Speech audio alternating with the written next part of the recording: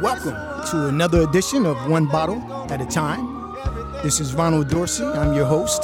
We're here today at the Vynes and Brew location in Brooklyn, New York, with Mr. Michael Brooks. Hello, Mr. Brooks. How are you today? I'm doing great. How are you doing, Ronald? Good. I'm doing fine. in this wonderful outdoor atmosphere you have here for wine lovers and beer lovers also at this particular location.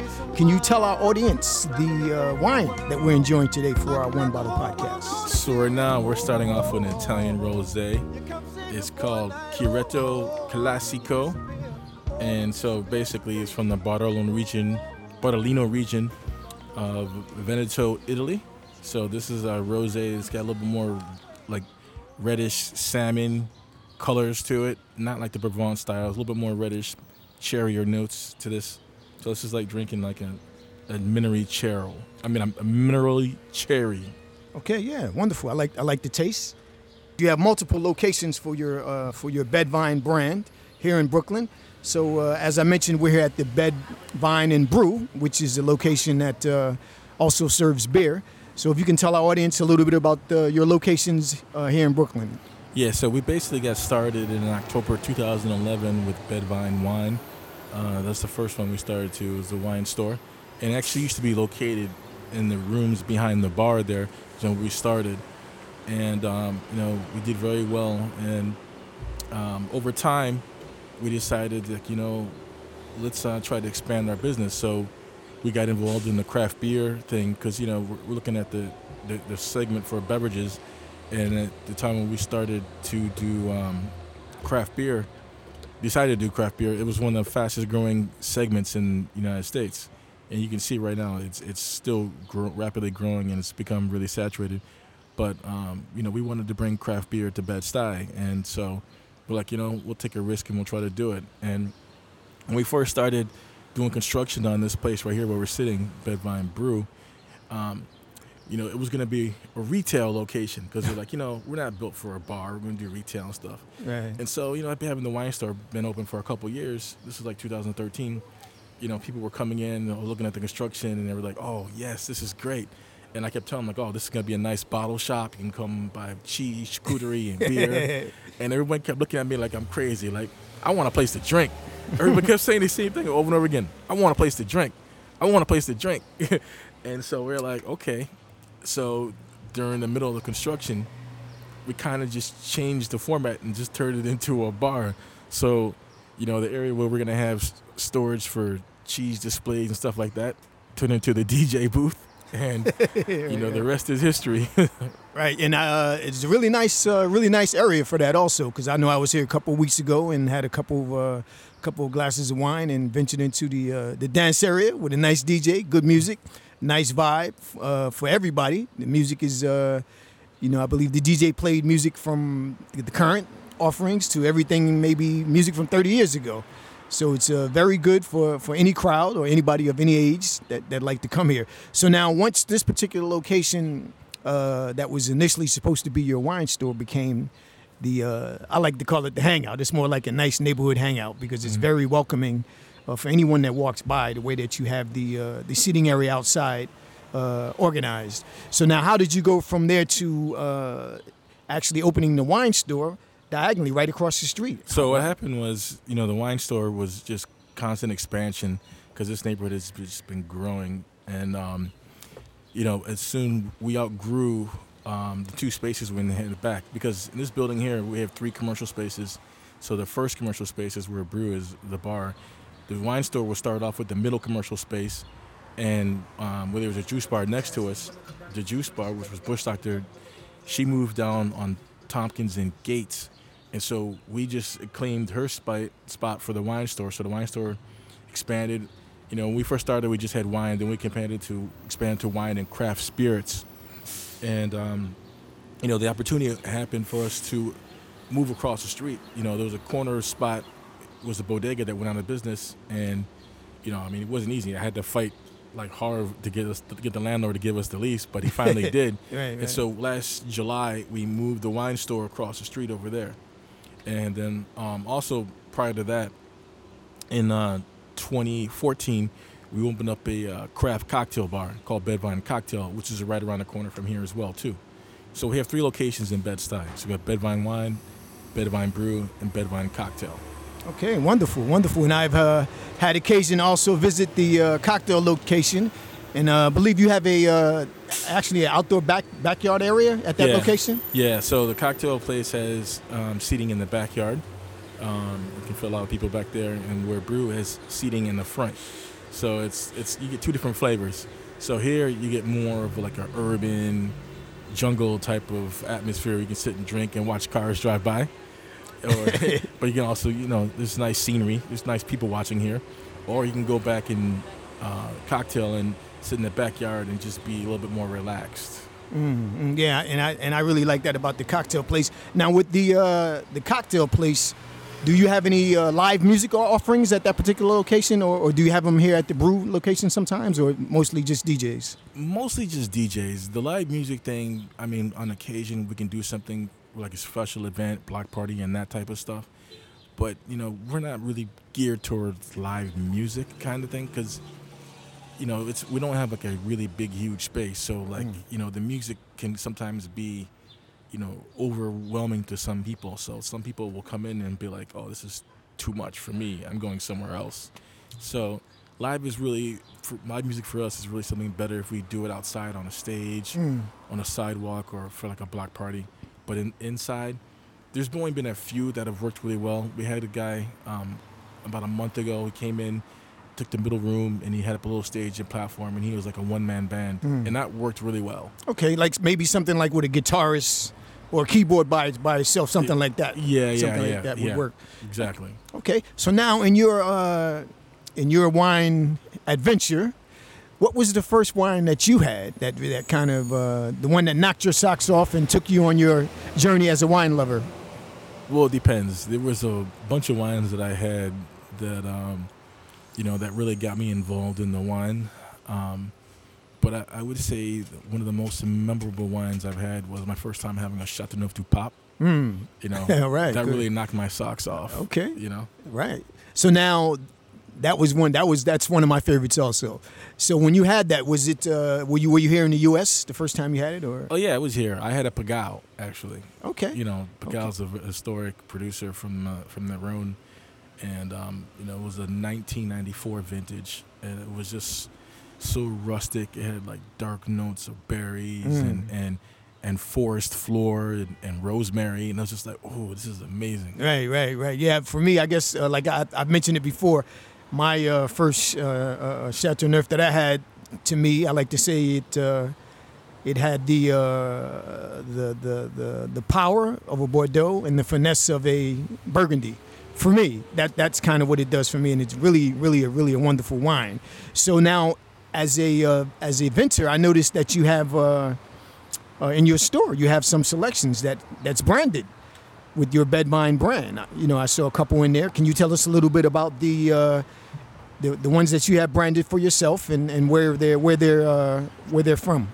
Yeah, so we have a bunch of different private labels. Right now, a lot of them actually aren't in stock.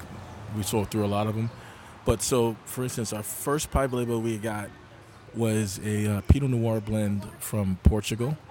Then we took a Sauvignon Blanc blend from Portugal, the Lisbon area, and then a rosé, right? It was like an effervescent rosé. Then we moved on to a Lambrusco, a semi-sweet Lambrusco from Emilia-Romagna, Italy. And then we moved into private label Rioja. So we had a private label Tempranillo, a Viorda, and a rosé from Rioja. And then we moved on to a private label Provence rosé. And then we have a private label Prosecco. And we have a private label Shiraz from South Africa. Wow, yeah. quite a variety. Yeah, we have quite a variety. Pretty good variety. We also have Vino Verde and Vino Verde rosé from northern Portugal. And we also have we also buy barrels of bourbon and rye. Wow. So we have right now we have a nice rye from Journeyman Distillery, which is based in Michigan. But we change barrels. We buy barrels from Filibuster, other distilleries, but we just have a barrel there of bourbon or rye, and we'll keep that. We'll go through that, a couple months, and then we'll get a new barrel. But we like keeping the private label things going on because I think it helps us, promote our products, and especially when we do events and stuff like that. All our block parties that we do 3 block parties a year. It's good to have those out there, and people come in there and they buy it, and we have a hard time keeping them in stock. Cool. So now, in the process of getting these private labels, have you had the opportunity to actually travel to some of the places where they actually source the fruit and go through the process? Absolutely. I've been able to travel to Spain, Portugal, France, Italy, Argentina, Chile. Hopefully soon I'll get a chance to get to South Africa, and I want to hit up New Zealand and Australia as well. Okay, so now can you tell us a little bit about, I guess, specifically your visit to France or Portugal or Chile? It sounds very interesting. Can you tell us a little bit about your visit to Chile and what that was like? So what I'll say is I did Chile and Argentina in one trip. And, Chile, when you go there, it's like you see it's all this brand new construction. Things are bustling, and things are actually pricey. When you go there, you're like, what's going on here? Why is it so expensive? I'm in Chile, right? So you figured, a dollar go a long way there. Does not. Wow. And then contrast that, right, where things are more pricey, things are newer and bustling. You go into Mendoza, Argentina, and you can see that, things are like almost similar to here, where things are like becoming decrepit, being run down, and things are just so inexpensive there for the American dollar. It goes a long ways there. Quite a difference. Oh, it's a huge difference. I mean, give you a prime example. I was able to get a nice custom leather jacket made 2 days. Wow. For $200. The same jacket would be like $1,500 in New York. It's crazy. So now, when you were in Chile and Argentina, did you have opportunity to enjoy the cuisine there? Absolutely. So I mean, the cuisine there is definitely, meat dominated. Chile, they have more seafood because they're on the coast. But what I really enjoyed was that both in Chile and Argentina is like in the backyards of these homes, they have these brick ovens. And so they do everything in it. They can do empanadas, steaks, corn, vegetables, everything. They do everything in these ovens, and it just adds such a great flavor and such the food has just such warmth and flavor to it. It's just amazing. I remember I had these when I was in Argentina. This guy made this corn empanadas. It was like corn and cheese, and it was amazing. I still taste that to this day. And another thing too they do is like they do their barbecues. They do them on the ground there. So they'll have these like steaks through the ground, and they have coals just right there in dirt, and the meats will hang off these sticks that are pinked into the ground, and they get the heat comes from the coals indirectly. So a very rustic setting. Yeah. And you mentioned, so most of the people in their homes, they prepare their meals in that way. Yeah. Most of the time. Yeah, they have their brick ovens, or they do the grilling with the steaks. I mean, the steaks in the ground with the coals in the ground and everything. Okay. Wonderful. So now, when you went to the Mendoza region, did you have opportunity to visit any of of their famed Malbec vineyards? Yeah. So we went a lot all over Mendoza. Mendoza is actually very large growing region. It's a massive. I mean, I think that if you were going to drive the Mendoza wine growing region, it would probably take you about 6 to 8 hours, I think, to drive north to south. Wow. That's how big it is. And so the weather changes dramatically from the north and the south. The north is a little bit more drier. The wines come out more minerally, I think. And then I think in the south they're going to be more richer, a little bit more fuller. I mean, not as acid and mineral driven as the ones in the north. The north has a drier climate, but the water source though comes from the Andes there, and so that's really the lifeblood is the Andes Mountains over there for their wines. Right, and I understand that they actually have some of the irrigation that they do is from kind of historical type native aqueducts that were built, and they still use them? Absolutely. Right. And they all come from the Andes Mountains, and the government regulates everything. So, there's certain days of the week you're allowed to get water from the aqueducts, and then the weeks that you don't. They put a stop on it, whatever. And so, you don't want to get caught messing with that.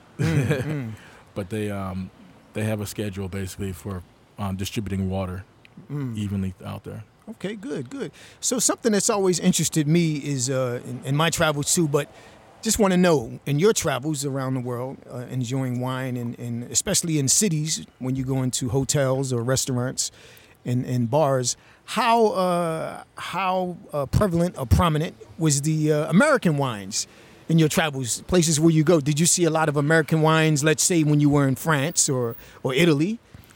I will tell you this. American wines in Europe and in South America are non-existent. Wow. I mean, you may be able to find, you might find some California wine or something like that. That's it. You're not getting that wine. That's why a lot of Europeans, when they come over here, they're looking to try American wines because all they drink is European wines. When they're in Europe. Right. Wow. Same thing, people in South America, that's all they get is South American wines. They may be able to get some French wines, but for the most part, their wines down there are dominated by what's grown in that region. Wow. So when they come to like New York, whatever like that, they want the main thing they want really is bourbon, bourbon and like California wines or Oregon wines, Right. Or sometimes they want some New York State wines too. But for the most part, they really want the bourbon is really in big demand for them. Right. They want something different than Four Roses, Wow. So they kind of stick to their own local wines as opposed to having the American, even the California. So you didn't even see a lot of California wines around your visits, especially in Europe. Wow. None. Wow. I didn't see any. I guess you could go to maybe a high-end restaurant and they might have some stuff on there, but the places I went to, I don't recall seeing any California wines or anything out there. I think I went to a store and I think I might have seen a couple, but there's not much. I don't know if there's a market over there for it, or maybe the taxes are too high or something. I don't know. Wow. That's something to hear. I would imagine that, like you said, probably in some of your maybe some of your more upscale restaurants and hotels, they probably would have a good selection of American wines along with their other domestic products. Yeah, I think it's probably cost prohibitive just because if you go to Europe and you get wines there, you can buy wines for like a bottle of wine for like €10 in a restaurant. So like that is not happening over here.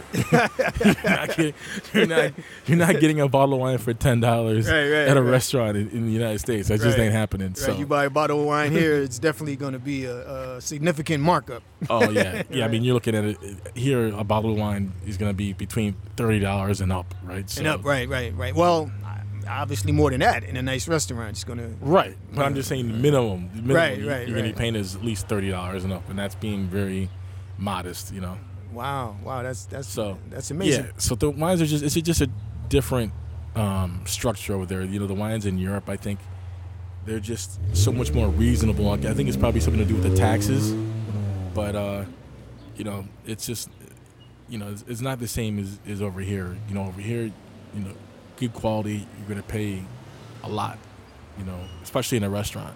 Where there, I think there's really not much difference for buying the retail or in a restaurant. Over there, I didn't see that big of a difference. Not much of a difference, no. No, not in Europe. Here, there's definitely a huge difference, but they're not. It's subtle. Oh wow, sounds wonderful. Okay, so we're gonna take a little break, and we'll be back in a second. This is One Bottle at a Time, and today we're with Mr. Michael Brooks from Bedvine. We'll be right back. Today's podcast is brought to you by Bedvine, located in Brooklyn, New York. They have a wine store for all your imported and domestic needs, with a wonderful wine bar with craft beers right across the street. And if you enjoy cocktails, they have a third location nearby. Bedvine, make it part of your New York wine experience. Okay, we're back. This is Ronald Dorsey of One Bottle at a Time, and we're here today with Mr. Michael Brooks of Bedvine in Brooklyn, New York, specifically the Bedford-Stuyvesant neighborhood of Brooklyn. We want to talk a little bit about how you got into the business and maybe as a young man, some things you were doing in terms of school and your education, and what led you to this business. Sure, definitely. So what I would say is my background, school-wise, I did was marketing. One of the things that I always wanted to be was like, okay, I wanted to be an executive of a Fortune 500 company. So one of the things I looked at, when I was in high school, I was like, okay, what's the background for most of these people? And most of them even had a background in sales, marketing, or, being an attorney.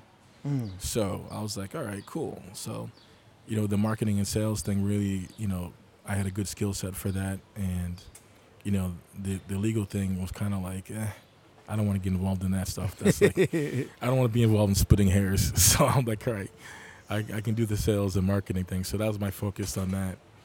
And so, I got into the city. I'm from upstate New York. Moved down to the city in 2002. At that time I was working for a pharmaceutical company and took a big promotion. And so I got relocated to New York City. And what I'll say is that, coming down here in the city was, from upstate New York, was eye-opening, right? It was amazing. It was like, damn. Every day I'm waking up and I'm pinching myself. So now where did you, in upstate New York, where did you grow up at? So I grew up in Rochester, New York. I went to school in Buffalo, New York, and I did pharmaceutical sales in Syracuse, New York. And then I, got relocated to Manhattan, so I was staying in Manhattan for a few years. And so basically, I was in the pharma industry, and I moved around to different departments and stuff like that, operations, marketing, training, and analytics and that type of stuff. And so, I reached the point where I reached the glass ceiling. I'm like, okay, I was like, I want to be an executive. Like, can I get put into the path of being an executive? And they just told me, like, we don't think you're executive material. Nah. You're not executive material. Right. So I'm sitting there like, oh, shit. That's a punch to the gut. So I'm like, okay. So that just tells me that I have to make alternative plans, right? Because I'm not going to just be stuck in this dead-end job for the rest of my life, So I was like, you know what? Based on that, I'm like, I'm not going to go later on to my life and be stuck in a dead-end job and be miserable. So, in pharma, I learned a lot. My skill set it was improved tremendously because they put a lot of resources in their employees. And so I was like, okay, I know how this works. I think I can adapt this. And so what I started doing is I started doing, consulting on the side, and then I started doing consulting full time. And, had a couple good projects. And at the end of one of the projects, a friend of mine was like, yo, Mike, I want to open a wine store. And I'm like, wine store? I mean, does wine stores make money? I don't know.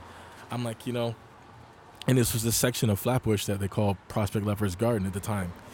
And so I went there, checked out the location. I'm like, doesn't really excite me. But I'm walking around and I'm like, do these people drink wine? I don't know if this is going to work. But you know what? Now, what year was that? This was 2009. This happened in 2009. Okay. So in 2009, I had been on a farmer for a couple of years, and I was just doing consulting full time. And then at the end of the project, the timing was perfect. He's like, okay, I'm ready to go. And I'm like, all right, let's just do it. I'm a risk taker, so I'm like, you know what? I got enough money saved up. I can not have to work for 6 months. I'm good. Let's just do it, right? So we put our money together, and we opened up, and we fucking sold out our first day. We sold out everything we had. We're like, oh shit! Wow, and this was in an area where you were expecting that you wouldn't sell anything, right? I had no idea what to expect. The issue was that the neighborhood was ready for it, but no one knew because there weren't services that were delivering the goods that people wanted in the neighborhood. So basically, you had all these people that were wine drinkers and stuff like that, and they would always get their wine from places in the city where they work or whatever like that, or online. And so when the place opened up in their neighborhood, they got excited and they came in and supported. And I was like, whoa. Wow, this is a good deal. So, I mean, we made our money back our first month. I was like, oh, this is crazy. I was like, yo.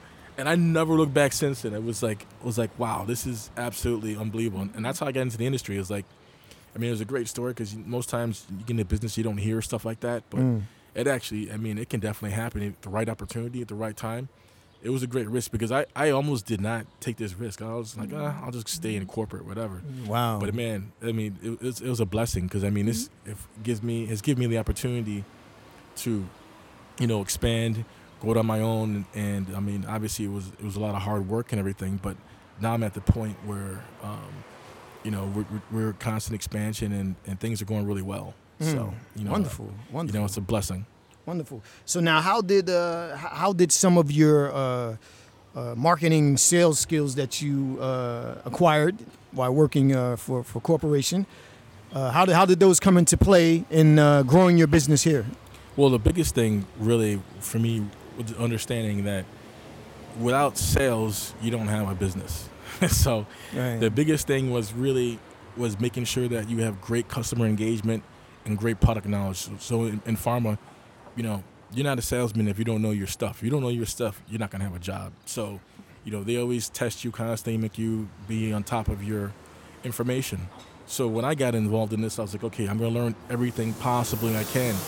And so when we opened up, I had all the book knowledge and stuff like that, but there's one key important ingredient I was missing, and it was I didn't have the practical knowledge. So even though I had done reading on all these wines from France to Spain and Italy, and I could tell you this is that, whatever, I actually couldn't really describe the wines because I really hadn't tried them. So my first review that I got when I opened my first store, they ripped me. They're like, oh, this guy couldn't describe the acidity of the wine or anything like that. And I was kind of like, I took it personal because I'm like, damn, I worked really hard at this.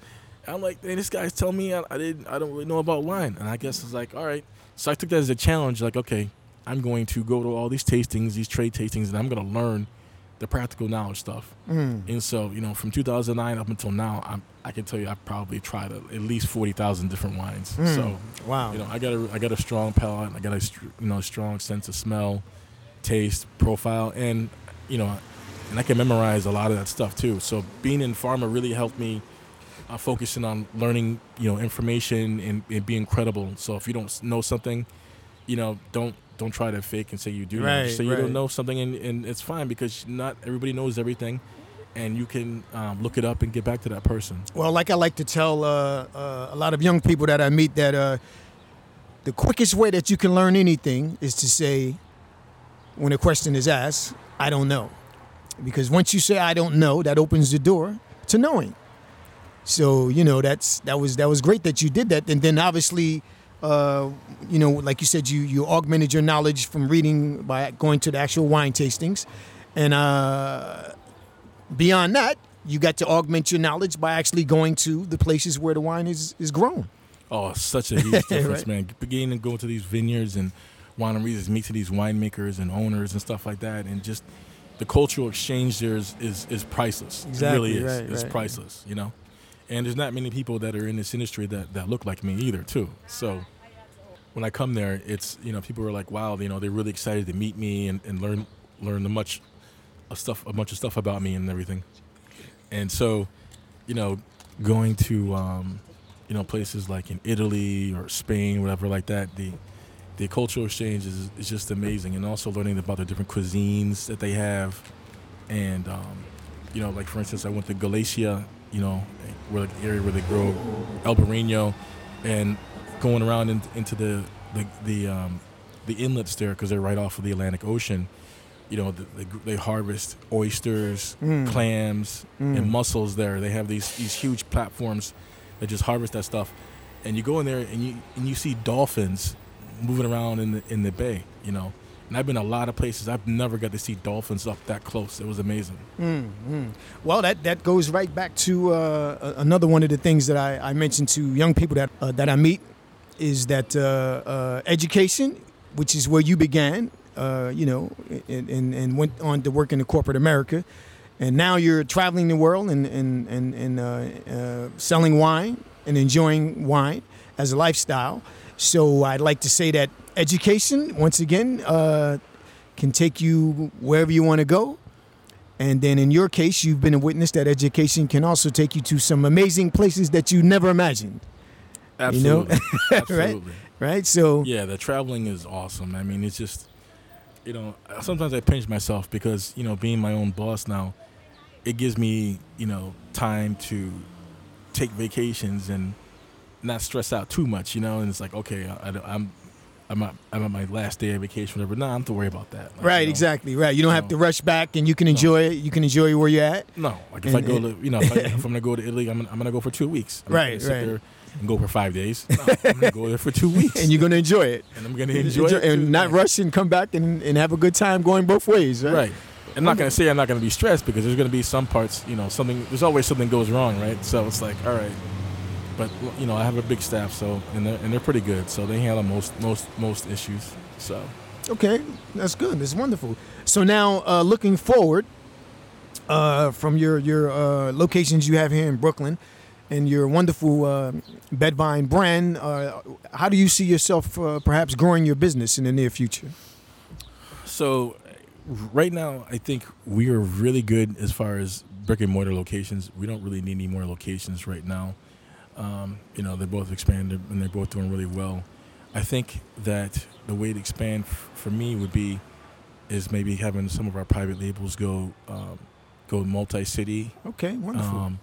National, and I also think doing some international events. Like, I think that, I would like to, try to do maybe an annual party in Lagos, because, some of my partners are Nigerian and I'm part Nigerian.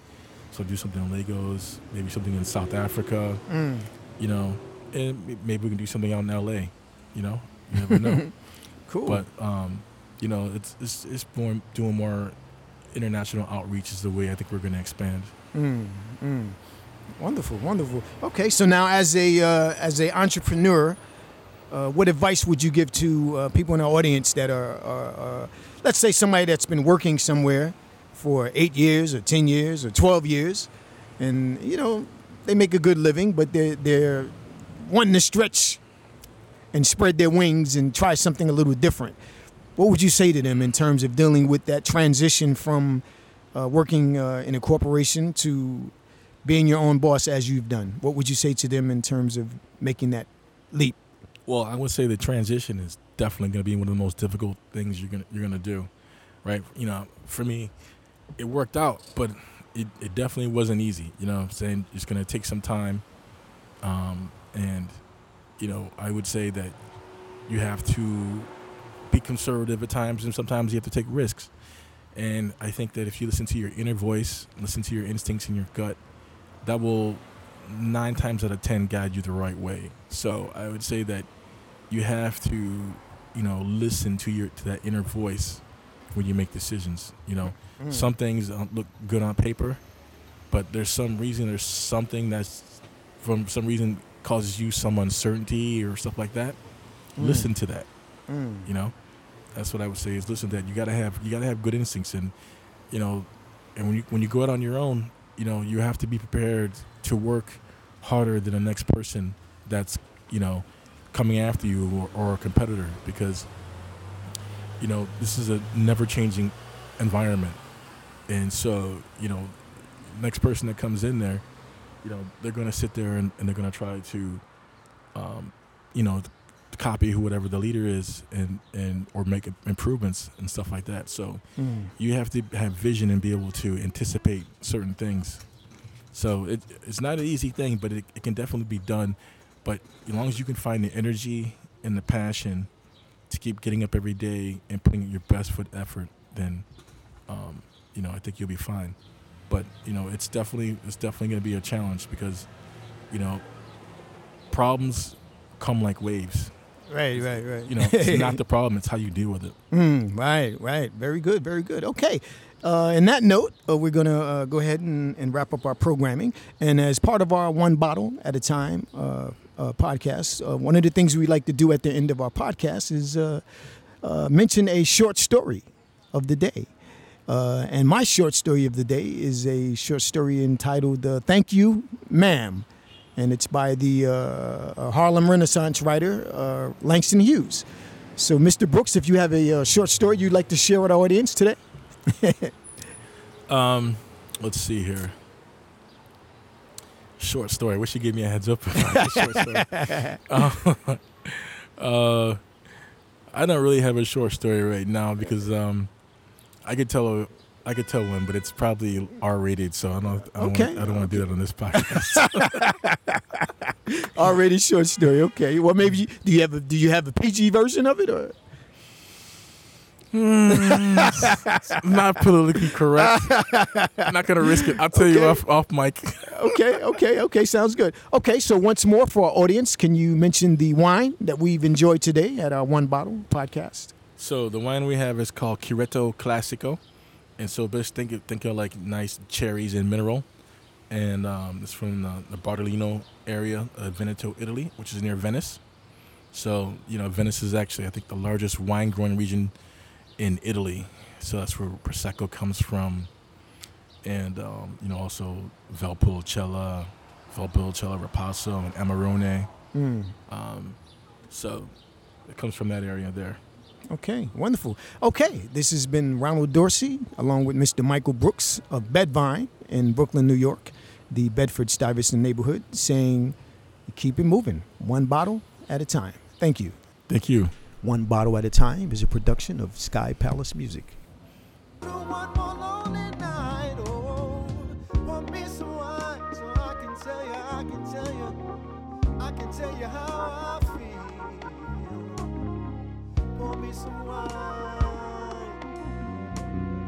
So I can let the world know the deal. Pour me some wine, and everything is gonna be alright. Pour me some wine, so I can make it through this lonely night. Oh, pour me some wine, so I can tell you exactly how I feel. Pour me some wine, so I can let the whole world know the deal.